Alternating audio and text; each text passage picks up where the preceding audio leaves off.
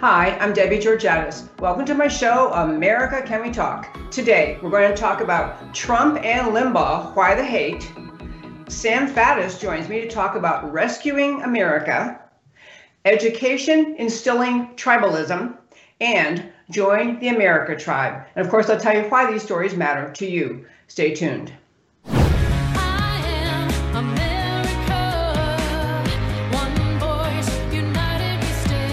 Debbie Georgatos, host of America Can We Talk, is an author, attorney, and political analyst whose mission is to inspire the American political conversation about preserving liberty in the best country on earth. America Can We Talk is sponsored by GC Works, a Dallas-based company performing advanced technology research in the oil and gas industry. Hello again and welcome to America Can We Talk and to today's First Five. I'm Debbie Georgatos. Yesterday, we did a brief tribute to Rush Limbaugh, just an icon in American history, a true thought leader for generations in America. And I wanted to do the First Five today to talk about the question of why it is that both Rush Limbaugh as well as President Trump generate so much visceral anger among leftists in this country. I want to first start, though, with a brief clip. This is Rush Limbaugh speaking at CPAC in the year 2009. I want to play his clip and then talk about what is it in America that would cause people to listen to those messages and feel just filled with anger toward Rush Limbaugh. Let me tell you who we conservatives are.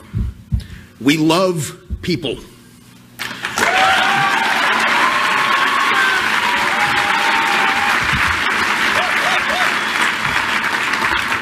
When we look out over the United States of America, when we are anywhere, when we see a group of people such as this or anywhere, we see Americans, we see human beings.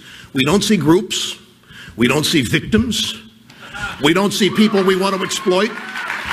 What we see is potential. We do not look out across the country and see the average American, the person that makes this country work. We do not see that person with contempt. We don't think that person doesn't have what it takes. We believe that person can be the best he or she wants to be if certain things are just removed from their path, like onerous taxes, regulations, and too much government. We want every American to be the best he or she chooses to be.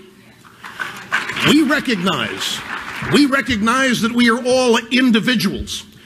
We love and revere our founding documents, the Constitution and the Declaration of Independence.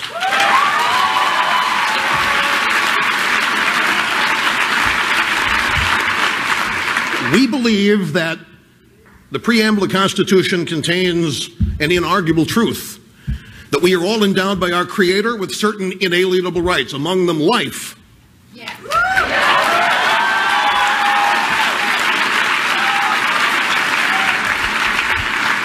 Liberty, freedom,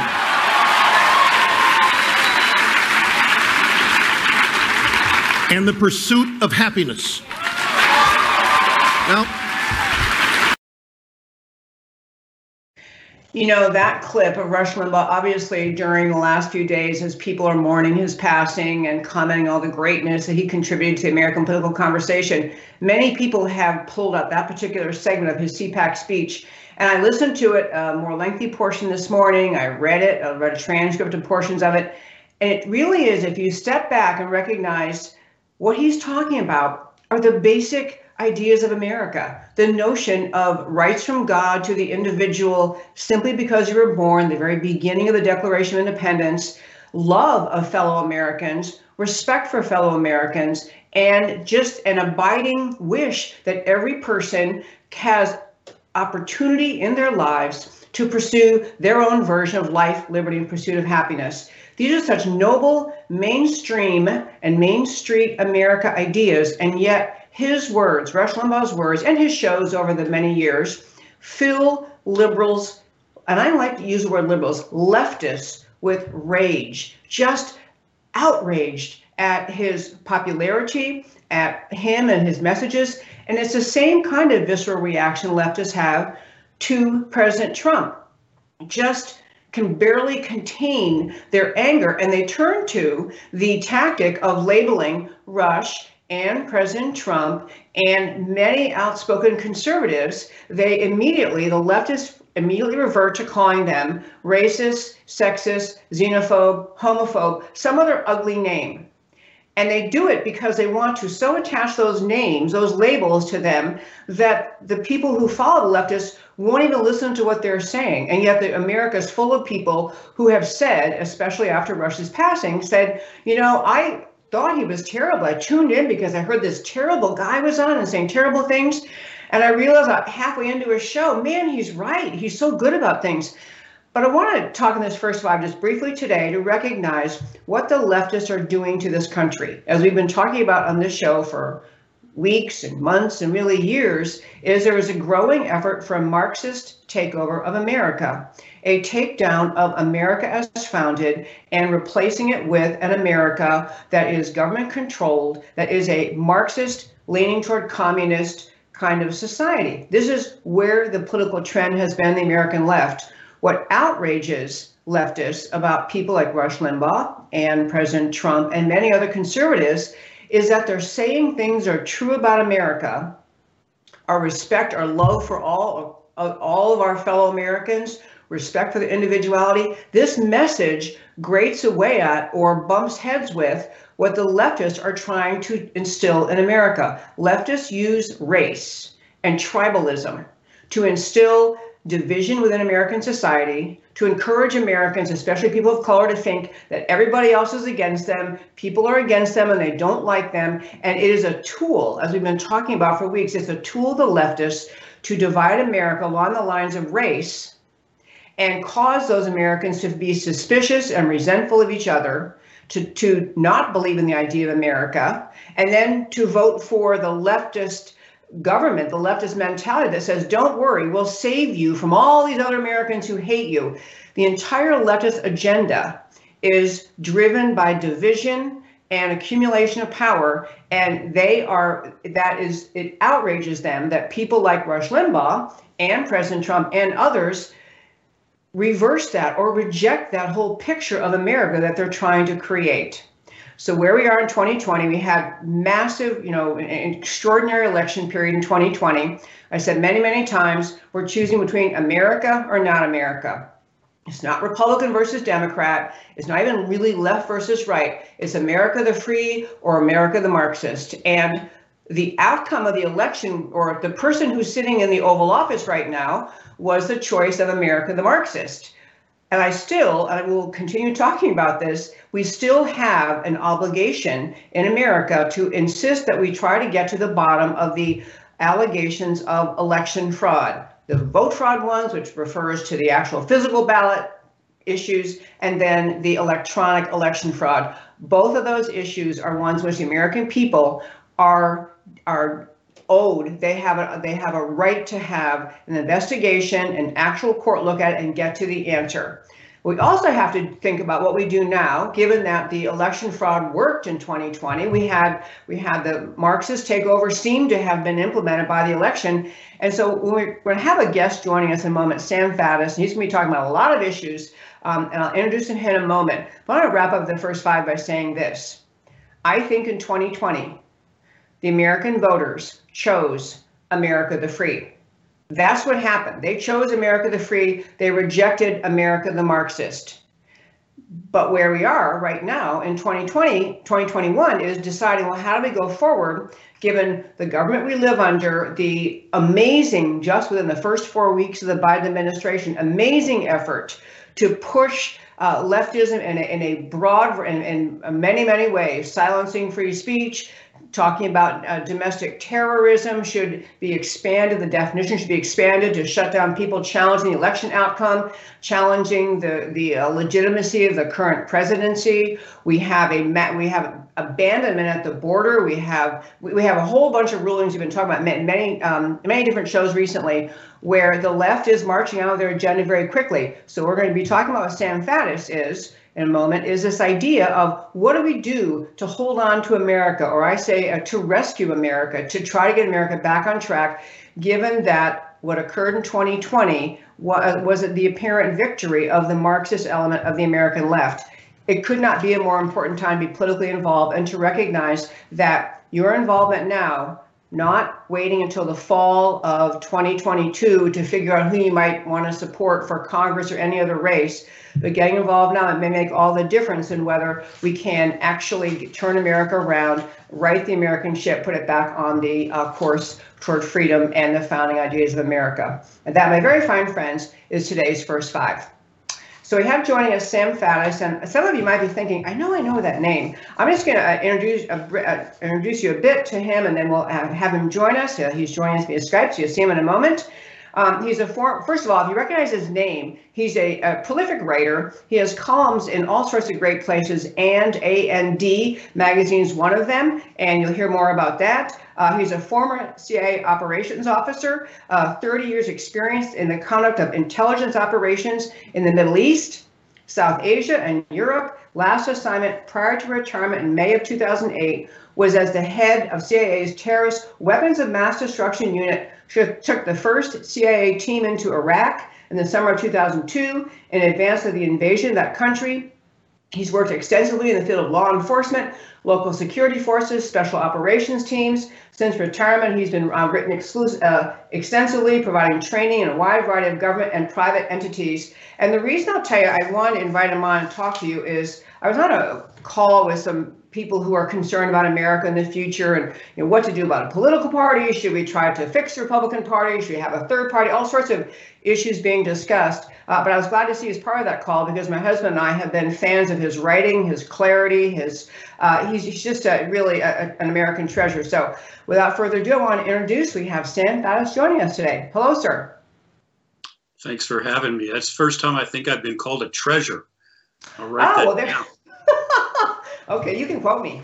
Yeah. Okay. Well, I wanted to start with, you actually, I meant to mention also introducing you ran for Congress back in 2016 against Steny Hoyer, which had to be in this great state of Maryland, which had to be a challenge. We used to live in Maryland before we lived in Texas, and it's a pretty Democrat state. So that was brave of you to stand up and at least do that run. But you know how hard it is to run a campaign, especially in an arena against a long-term incumbent, name recognition, widespread, and who's not even within in the world of Washington viewed as particularly a radical leftist. He's kind of a stalwart of the party. But so I commend you for that. That was an amazing effort.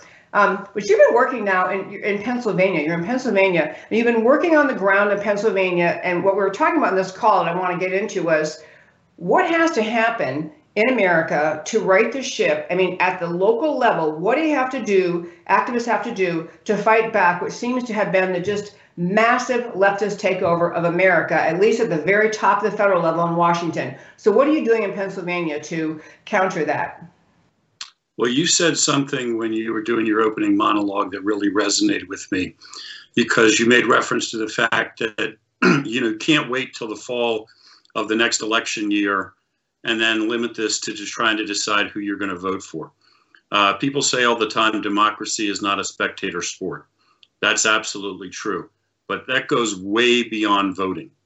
I mean, what you can't do is sit back, watch the leftists go out, put on their brass knuckles, do the hard work, and set the stage for winning another round of elections or stealing another round of elections, depending on how you want to look at it. And then the day after it all happens, start complaining, which I think, to be blunt, is where a lot of people have ended up. So that's not the answer here. The answer is you got to be involved right now. And to start with, you have to be involved with whether you can run yourself. If you're not running yourself, you got to be involved at the grassroots level, literally at the precinct and county chair level, of ensuring that the folks who are there on our side of this fight are in fact the right people and they're in the fight. That doesn't mean the local state senator who shows up every once in a while at a barbecue and gives you bland assurances of what he's doing for you in the state capitol. That means holding them accountable, making clear when you're not dissatisfied, and if you are dissatisfied, then challenging them, replacing them, making the apparatus and the machine do what you want it to do. Is that possible? It is 100% possible. That's exactly what the folks on the other side of this are doing all day, every day. But if you stand around and just watch, then you're going to be complaining in another 2 years, and we're not going to have changed anything. It's a roll up your sleeves, old school shoe leather kind of thing, just blood, sweat, and tears. That's all it is. I love that answer, and about how hardworking people have to be. You know, we talk about many people pay attention and only really vote in presidential elections, and the next kind of tier of voters vote, well, okay, presidential, and maybe in the off years, you know, the every 2 years they'll vote because all of Congress is up. But the elections that occur at all sorts of levels actually end up shaping our future. One thing we mentioned in that one call, which I really resonated with me, is even county party chairmanships. Because right here in Texas, and I think everywhere, we have county party chairmen, and the difference between an activist, hardworking, get out there, stir up the people, get them out to knock on doors or whatever needs to be happening that week, and someone who is a kind of got the job because they were waiting in line long enough and you know, they're a really nice person. The difference between an activist GOP chair and a do-nothing or show up on election day chair can make all the difference in every single county in America. Your thoughts? Yeah, well, I think once again, you've hit the nail on the head. I mean, to bring this down to brass tacks, because I always do better focusing on concrete examples. In the state of Pennsylvania, there was an act passed last year, Act 77. That act allowed no excuses mail-in voting in Pennsylvania. There were subsequent things that happened, but that act is what set the stage for and enabled everything that then happened in the presidential election in Pennsylvania. It was passed by a Republican-controlled House and a Republican-controlled Senate. Okay, that's bad enough, but all right, we saw what happened. The legislature's back in session. It's still under GOP control. One would assume, therefore, that the first action of this GOP-controlled legislature is to fix that mistake, repeal that bill, and take us back to in-person voting. You would think nothing else would go on the schedule until that had been.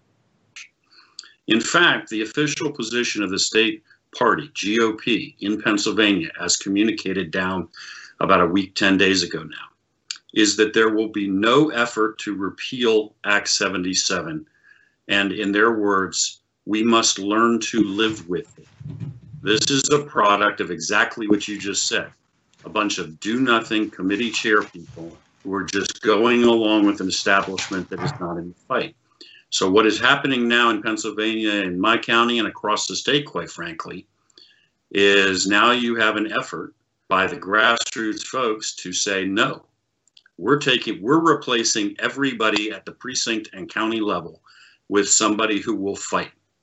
And they're going to Harrisburg, and there's no way on earth we're living with this. The way this works is we tell you what to do. You don't dictate to us from the state capitol. That's not how an American system of democracy functions. We, the people, will tell you what you're going to do. I love that answer. And on Act 77 and similar things, the most astonishing thing is, I'm going to guess the reason that many legislators say that we have to live with that is because they know if they try to change it, if they do any proposed modification to that, where they reduce the reasons that are permissible to get a mail-in ballot, somebody on the left will accuse them of being racist, of trying to suppress the vote. The usual accusations, the left has a litany of them ready to launch. And so those accusations come, and the legislators can see that's what's coming. And they think, you know what, I'd rather disappoint the grassroots who are kind of upset with me and want me to do something than risk the incoming fire that will come from the left. There's bravery needed, and especially with respect to election integrity. If you don't have the bravery to take the slings and arrows, then you shouldn't serve. Your thoughts? Yeah, amen. And look, this applies across the board. I mean, so it is a standard tactic now in all aspects of society to attack someone and accuse them of being racist, and or to force something down their throat. And assume they will accept it because they're terrified of being called racist. So we have entire training courses and curricula now predicated on the idea that white Americans of Western European descent, Eastern European descent, are somehow inherently bad and evil, and they are, in effect, the problem. It is the most blatant racist ideology you can think of. If you were to replace the word white with black, it would sound precisely like something some segregationist would be spouting to you in 1950 in the Old South. It is overt, institutionalized racism, where people are coming to you and saying, based on the color of your skin, I'm going to subject you to this. And people swallow it for fear of being accused of being racist, when in effect what they should say is, look, I believe in the equality of everybody, regardless of ethnicity and color of skin. I thought that's what we were fighting for. And I'm not going to be subjected to anything based on my ethnicity, any more than I would tolerate my coworker being subjected to something because he happens to be black or Asian. Stand up and refuse it. It is, in most cases, blatantly illegal to begin with to do these things. And yet people won't do that. And that's a major hump you have to get over. It's like, look, you can call me any name you want. I'm not doing anything other than insisting on equality, and I have no intention of changing.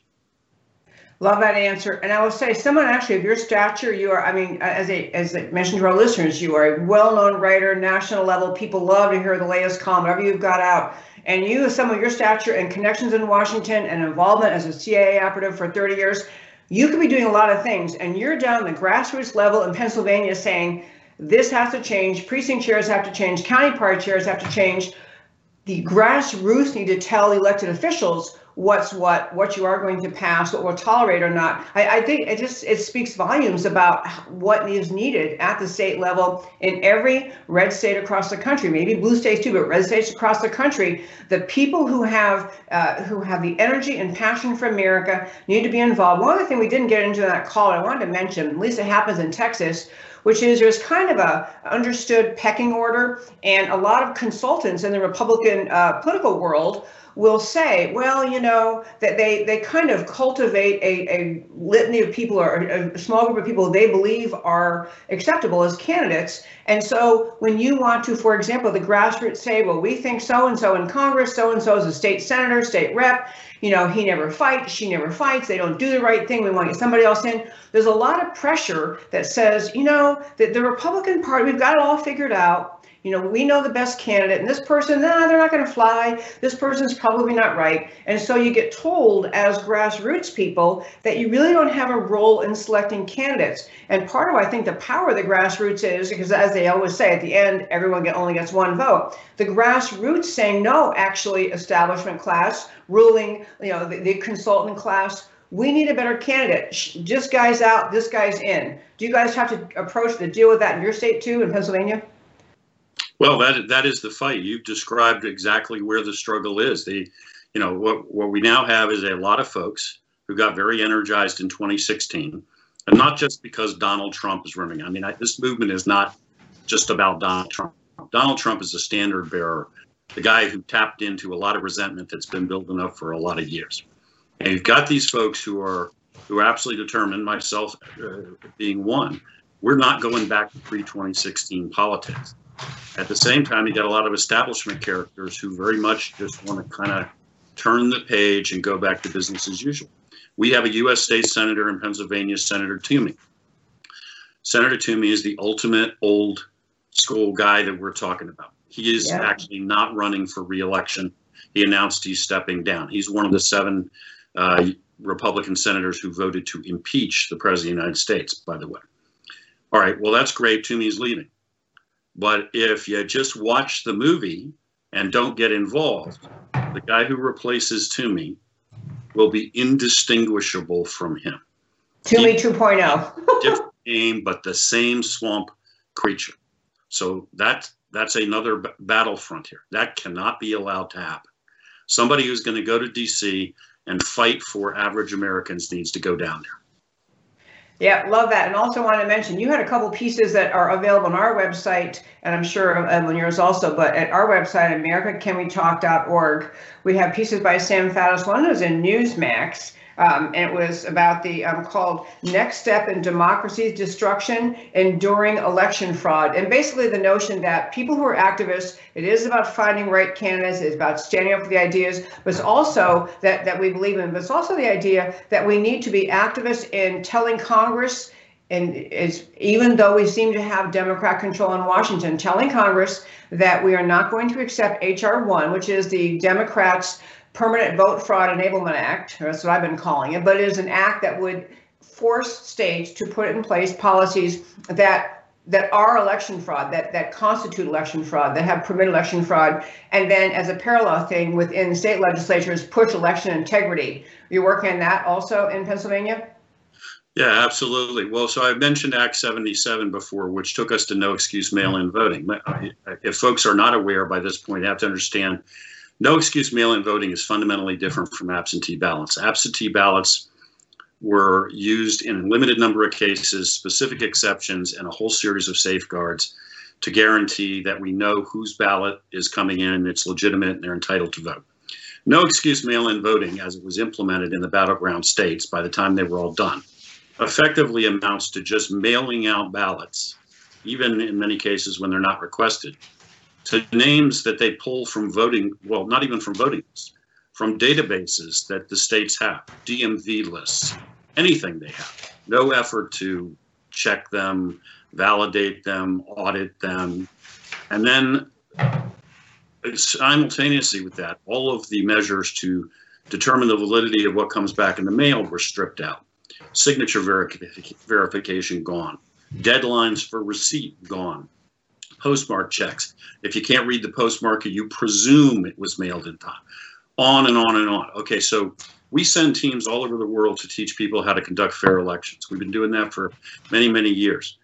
Our specific line as the United States of America, our official policy has been, mail-in voting will inevitably lead to massive electoral fraud. We have taught every nation on earth that if you move to mail-in voting, you will have no idea who won your election. A bipartisan commission in 2007, chaired by Jimmy Carter, co-chaired by Jimmy Carter, said precisely the same thing. Everybody who ever looked at this said, if you move to mass market mail-in voting like this, it's electoral theft, it's electoral fraud, you'll have no idea what happened. Okay, in all these battleground states like Pennsylvania, we did it anyway. And H.R. 1, in effect, says, we're going to make that the law of the United States of America. We're going to implement this nationwide so that we will never have an election result we can trust again in the history of this republic. That's what it means quite literally. Those are the stakes. Absolutely, they are. And I've encouraged our listeners in the past, in your own state, most states, at least red states, are working on election integrity legislation. Here in the great state of Texas, we had Texas State Senator Bob Hall on 2 or 3 weeks ago, running through his bill. There are other bills pending. And I'll tell you another trick of the establishment, even the Republican side, which is to say, oh, yeah, election integrity, we got it. Yeah, we're all over it. We have a great bill. And there are numerous bills floating around. At the end of the day, you can do a lot of nibbling at the edges to make improvements in election law that sound like they're going to be very consequential. But if you leave out the important things, if you don't tackle the main problems in election fraud, which in Texas, with respect to mail-in ballots was a big hassle this most recent time, although generally speaking, we don't do that many unsolicited mail-in ballots. But it's not enough just to call your state senator or representative once and say, hey, please support election integrity. You need to get into the meat of it. What are the bills proposing? And many of the reasons, things that need to happen in Texas, I think, are reduced early election. We don't need early voting. We don't need this massive period of time early voting. Ending the break between early voting and election day voting. So because that was a place in there between ending election, early election and election day, where the data was infiltrated. You know, the election integrity, electronic election fraud occurred in that time period. The shifting of data, which has been presented, can't get a court to look at it yet, but they're still working on that. It matters what the bills say. You have to be really insistent on the things that need to change. I would like to see paper ballots only for a while. I don't know if that'll ever happen, but that's and I think to start with that and insist paper ballots only will go a long way. We could talk about this for hours, but I do want to turn to another topic. Sam Faddis, you had a great article up, and I think I called this happy segment Education Instilling Tribalism.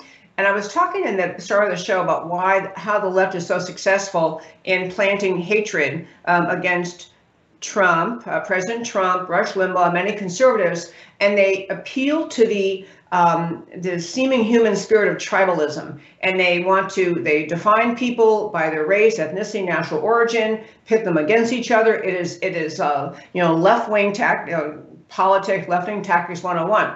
But it starts actually and has infiltrated the schools where we are turning away from teaching the substance of things that must be learned, reading, writing, arithmetic, science, all the things kids need to know to function in life. And instead, we're having public school dollars and time spent talking about and instilling in children the idea that your very identity is your skin color. You wrote a great piece called Easier to Fail.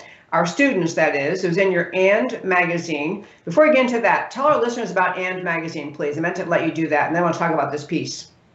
Well, one of the many things I'm involved in is along with my wife and a number of other people, running a magazine called andmagazine.com. And the purpose of And Magazine, I guess, put simply, is to tell the truth.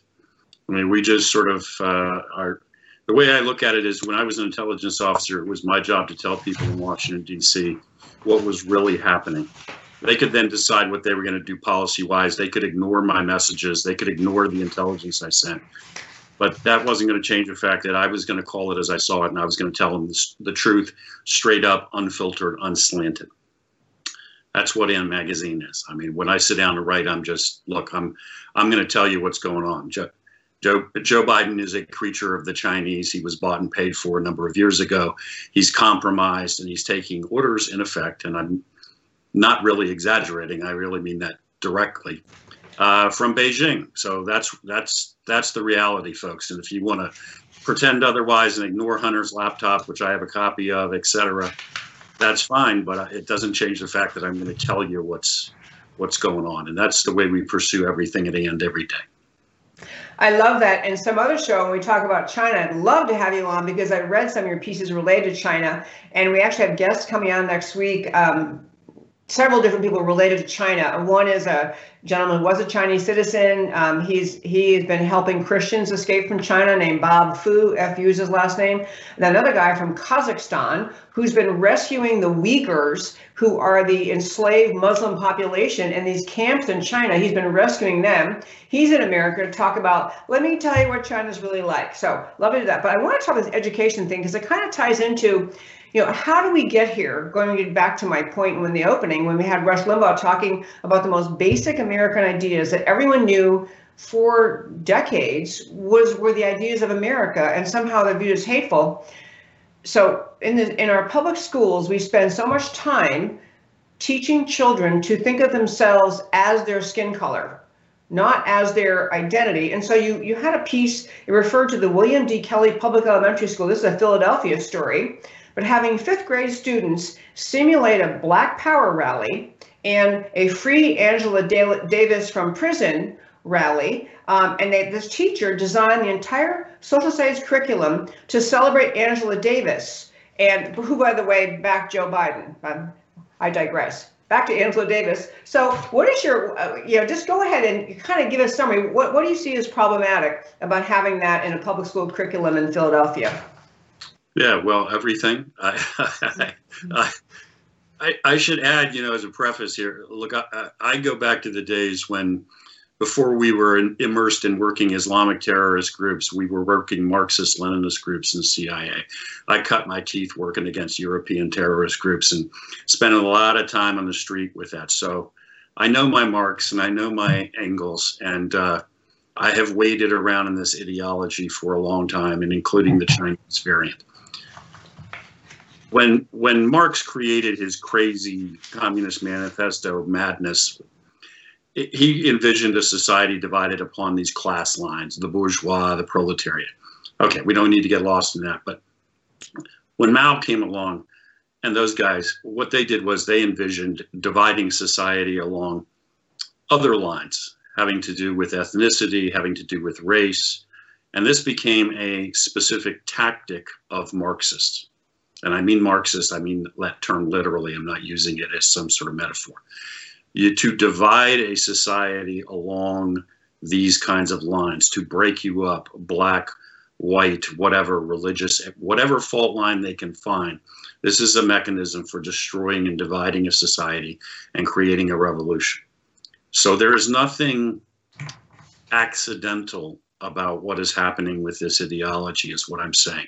This ideology being pushed this way has a specific purpose. The specific, a lot of times when we write it, and what I try to do is look for concrete examples to illustrate abstract principles, because I think people can wrap their heads around it better. And we're just talking about a specific elementary school in Philadelphia. They're lucky if 13% of their kids leave the school having achieved proficiency in anything. Essentially, they teach their kids nothing. They turn them off and set them off to middle school, unable to read, unable to write, and unable to do basic arithmetic. But what they do have a lot of time to do is teach them. They're 94, 95% of the kids are black. This ideology that they are trapped in a racist, white supremacist society, and they glorify openly Angela Davis, Huey Newton, members of the Black Panthers, who advocated, the organization in its modern form continues to advocate, armed revolution. And in fact, the Black Panthers were responsible for at least 19 murders of police officers. And I think if you ask anybody, they'll tell you the real number is north of 30, but they could never actually concretely tie to them. They are a murderous, direct, domestic terrorist organization, and the little kids in this elementary school who can't read and can't write are being taught, these are your role models and this is who you should emulate. Happening right now in a public school in Philadelphia. And by the way, it's not one elementary school, because it's the policy of the entire school district for the whole city that is consistent with everything that's happening in that school. We've been talking in my show for a long, long time about the crescendo, the growing communist Marxist takeover of America, and how we had the communists back in the 1920s recognizing it really hard to convince America to embrace communism, because actually freedom seems to work pretty well here. And so you have the focus on race. We talk about Manning Johnson's work, the gentleman, the Black American who joined the Communist Party because they told him, oh yeah, communism is here to help rescue Black America and to make things better so you feel treated fairly. And he stayed part of the Communist Party for decades, was a spokesman, and then wrote the book, I don't have it in front of me, Communism, Common Sense. I forget what it was. Anyway, it has 3 C's with the title of it. He basically said he finally realized the Communist Party of America was using him, a Black American, Manning Johnson, to push their message out to lure Black Americans to support communism. And they didn't care one little bit about Black America, about the conditions of his life or Black Americans' life. It was entirely, he was being used as a pawn for their push to take over America. It's a really concrete example of what you're describing, Manning Johnson's work and many others. Anyway, so back to this thing about public education. It's also an indicator of the Marxist infiltration of America, where you have communists are very, in fact, we had Trevor Loudon on the show, I don't know what it was, a few weeks ago, talking about this idea. Communists are very dedicated. They never give up. They've got a plan, they're going to carry it out. And part of what they had was the infiltration of America's education system, infiltration of academia and culture and Hollywood everywhere. And America saw the outcome of that and thought, wow, I guess maybe America's trending kind of socialist. Who knew? As though they saw it as an organic thing occurring, when from the communist perspective it was very intentional. But in the public schools, this isn't happening because these Philadelphia public schools happen to hire randomly a bunch of leftists. This is an ongoing larger mission. And I want to ask you to speak to that ongoing larger mission of communism, to just take over the way because what happens is just what all of our young people then believe is true. This is what they're raised to think America is. Yeah, well, as you say, this is going on, has been going on for many decades, and it goes on across all of academia and throughout a number of other our institutions. This is, again, I mean, there's nothing new about any of this. I mean, the press by and large doesn't discuss it, and it has somehow not been a topic of national conversation. But frankly, this is the way communist organizations, Marxist organizations have always worked, have always infiltrated institutions. This is the way it is done, and they are doing it very effectively. Back to kind of the reference where we started the conversation, we were talking about, people need to roll up their sleeves, get engaged in politics, this kind of thing. The folks we are fighting against here do that. They are committed to achieving a result, and they are going to do whatever is necessary to achieve that result. Doesn't necessarily mean walking up to somebody and saying, hey, by the way, I'm a communist and I would like you to become a communist too. Whatever you need to hear, and whatever is the key that's going to open that lock, and whatever is the most palatable way to approach you, that's the way it's going to be couched. So you were making reference to an African-American gentleman who was pulled into this. Well, what's the way to approach him? The way to approach him is because undoubtedly he has experienced prejudice and racism and in his life, and therefore you present this as a solution to that.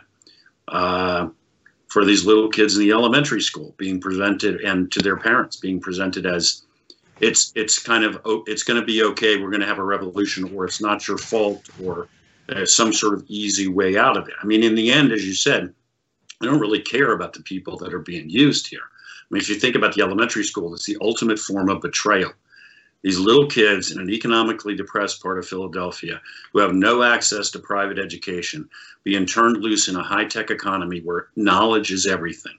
If you cared about them and you really wanted them to advance, you would make sure they left that school top skills, English, math, everything else. Go out and make great lives for themselves. You would not betray them. But then again, you don't really care about that. That's not what the goal is. Not helping them. The goal is the revolution. Absolutely true. The only thing that's great and kind of new now is, I think, because in 2016, the leftists really thought they were headed on the path of a Hillary Clinton victory. She was going to continue the Obama era, kind of more a stark, more open turn to radical leftism in this country. And so because that didn't happen and Donald Trump got elected, and he, even perhaps not deeply ideologically rooted, he just had love of America, love of freedom. This is who we are. And the American people just rose up and said, yes, we're with that. We'll take that. And it was a big stumble for the leftist movement in this country. And I think it's caused many Americans, like this conversation today and many other are having, many other Americans to realize this is really what's happening to my country. There isn't just this random, organic, wow, I guess we're becoming a little more leftist. We're being faced with an unspoken, at this point, nonviolent war, but it is a war to take over our country, and waking people up is the battleground you're describing in so many ways. Two other quick things about schools, tell our listeners. One, there was a story out of Illinois I've been following with the state of Illinois, or I guess the Chicago, no, it was this whole state of Illinois, had a vote, was yesterday in the legislature, a vote in the legislature about whether or not to go ahead and implement a proposed new rule. It was called culturally responsive education rule. It's basically the idea teachers had to be, in training teachers in the future, there's a whole new curriculum, culturally responsive. And all it basically was the same kind of thing we're talking to Sam Faddis about. It is instilling within the curriculum for subjects across the board, instilling the notions of race, ethnicity, national origin, very leftist ideology, very leftist approach to everything. And so in the Illinois legislature, party line vote, left, of course, voted for all of this, which will bring the same kind of things as Angela Davis rallies are bringing to Philadelphia. My point in telling it is, you're mentioning Sam, Philadelphia.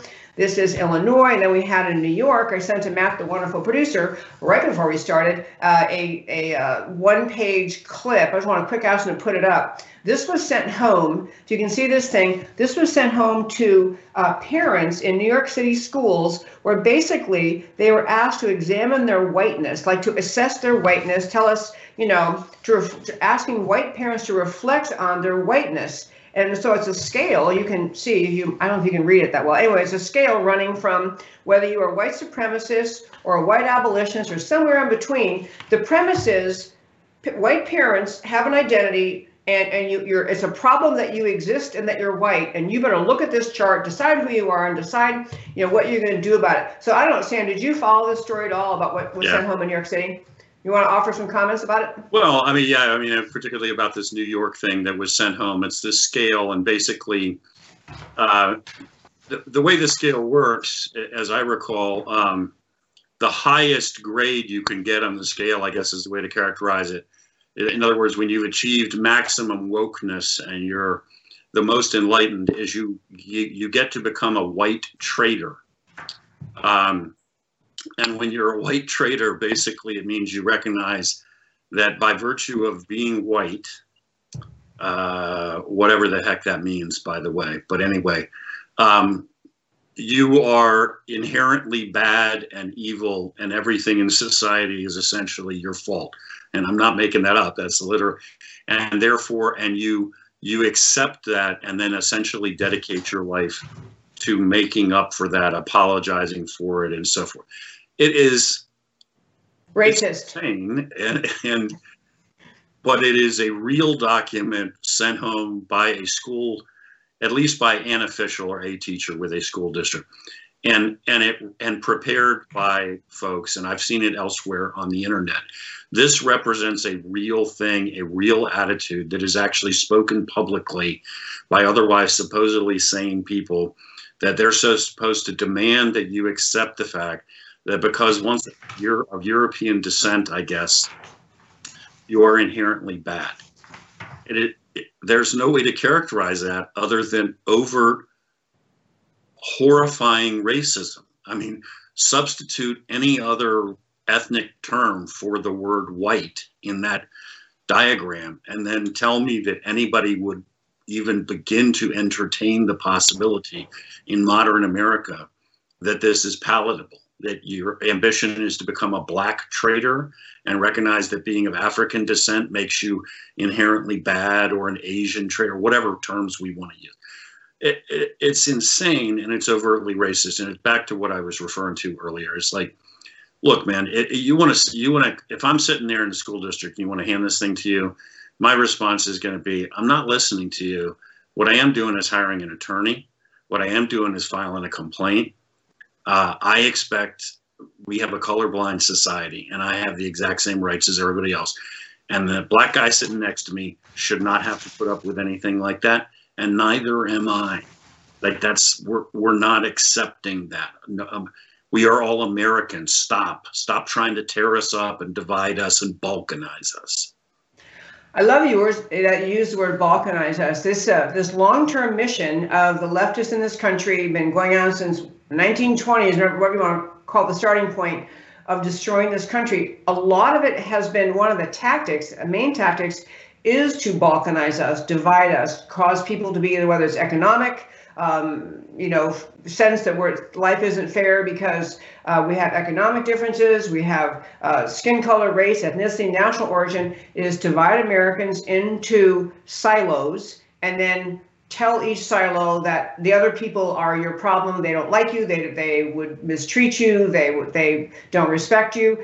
And you work the society into a tizzy. And this has been what has happened, especially in the last 4 years, or really the last 1 year, the final year of the Trump administration, just an effort to just divide America into irrational anger and hatred to the detriment of all of America. So first of all, Sam Faddis, I'm so grateful you're available. I just want to commend your writing again to our listeners, and your And Magazine online, andmagazine.com.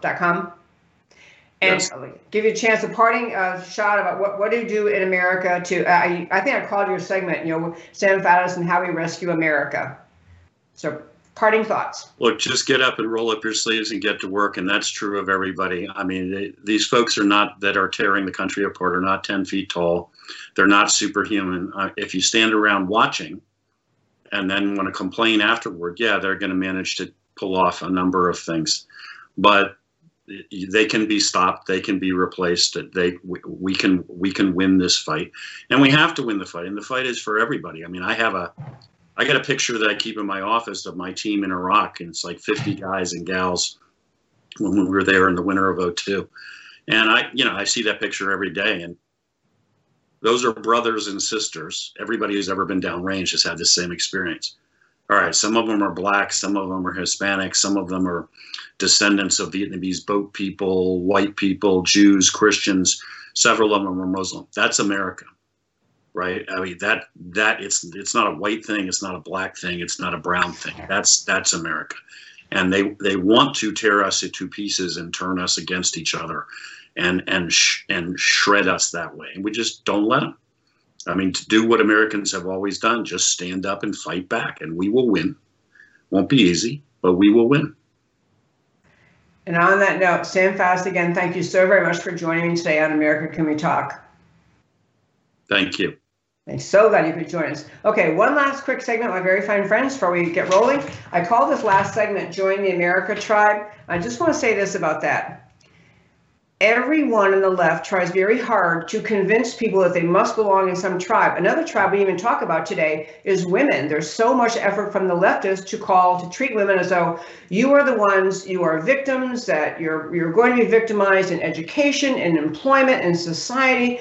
And so you're urged to join the female silo of people. And the thing with our country right now, what we face in this country, which is truly watching whether or not we can maintain America the free, America the country of our founding, or we're going to turn America the Marxist. It takes every American who understands that to just simply resist any effort to tribalize you, to segment you. You got to claim for yourself. The only tribe I want to be is the America tribe. I want to support the founding ideas of America, the whole notion of the Declaration that we all are created equal by God, that we have rights simply because we were born.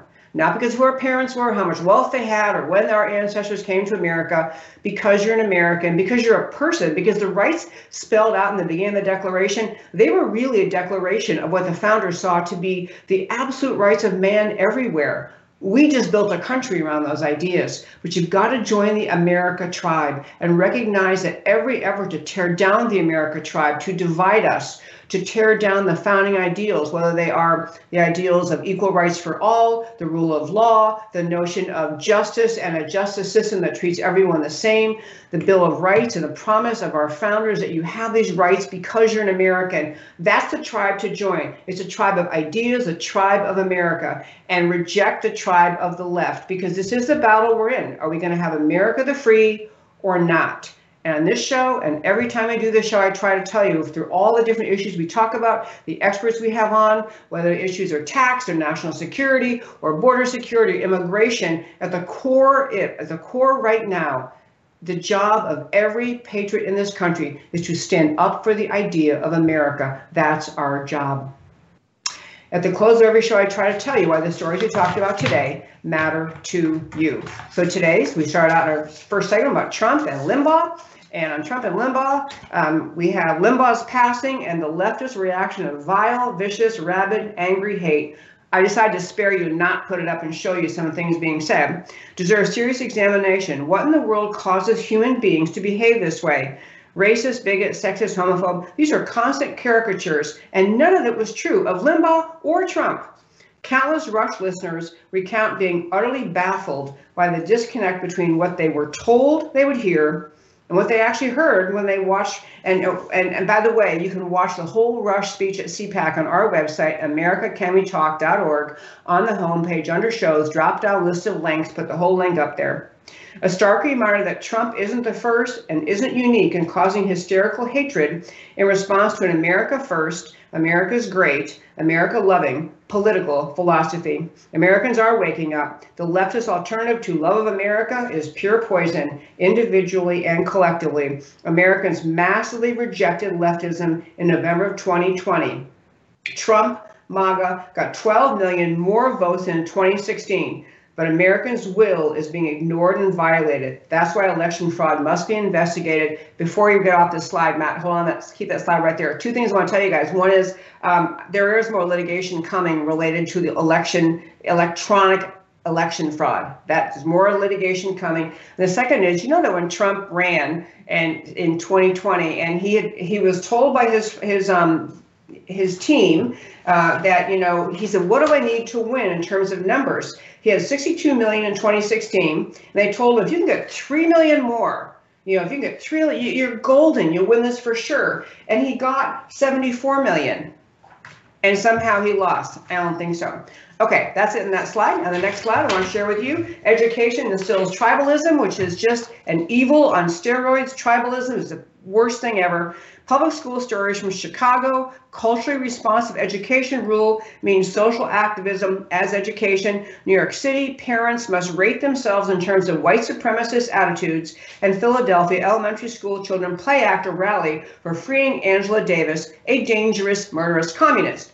This is tribalism, group identity politics on steroids. It's not about learning to read and write. This is a fundamental denial of the self-evident truths articulated in America's founding documents. All are created equal by God. All are endowed by God as individuals with rights to life, liberty, and the pursuit of happiness. This is why alarms are sounding about the ongoing Marxist overthrow of America. The Marxist communists know exactly what they're doing. Do the USA elected officials understand? Do they care enough to stop it? Early answers are not encouraging, but that's why we got to stay in the fight. And joining the American tribe, the America tribe, the starkness of the choices and directions are becoming clear. This is not a debate at the margins of modestly different worldviews. This is communism versus freedom. This is about tribalism versus the primacy of the individual. This is about faith versus raw, empty materialism. This is America versus not America. Human history shows that American ideals have produced the most moral, harmonious, prosperous, and technologically advanced culture on earth. Not perfect, but vastly superior to anything else. America needs to stick with her founding ideals. Americans need to stay with the America tribe. And that, my very fine friends, is America Can We Talk for today.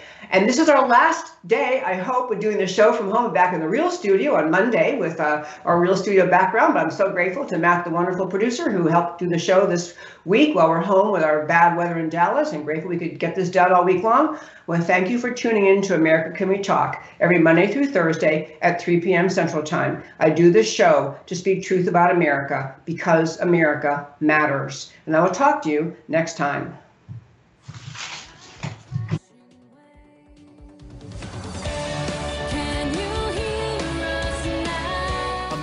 Can we talk truth about America? Can you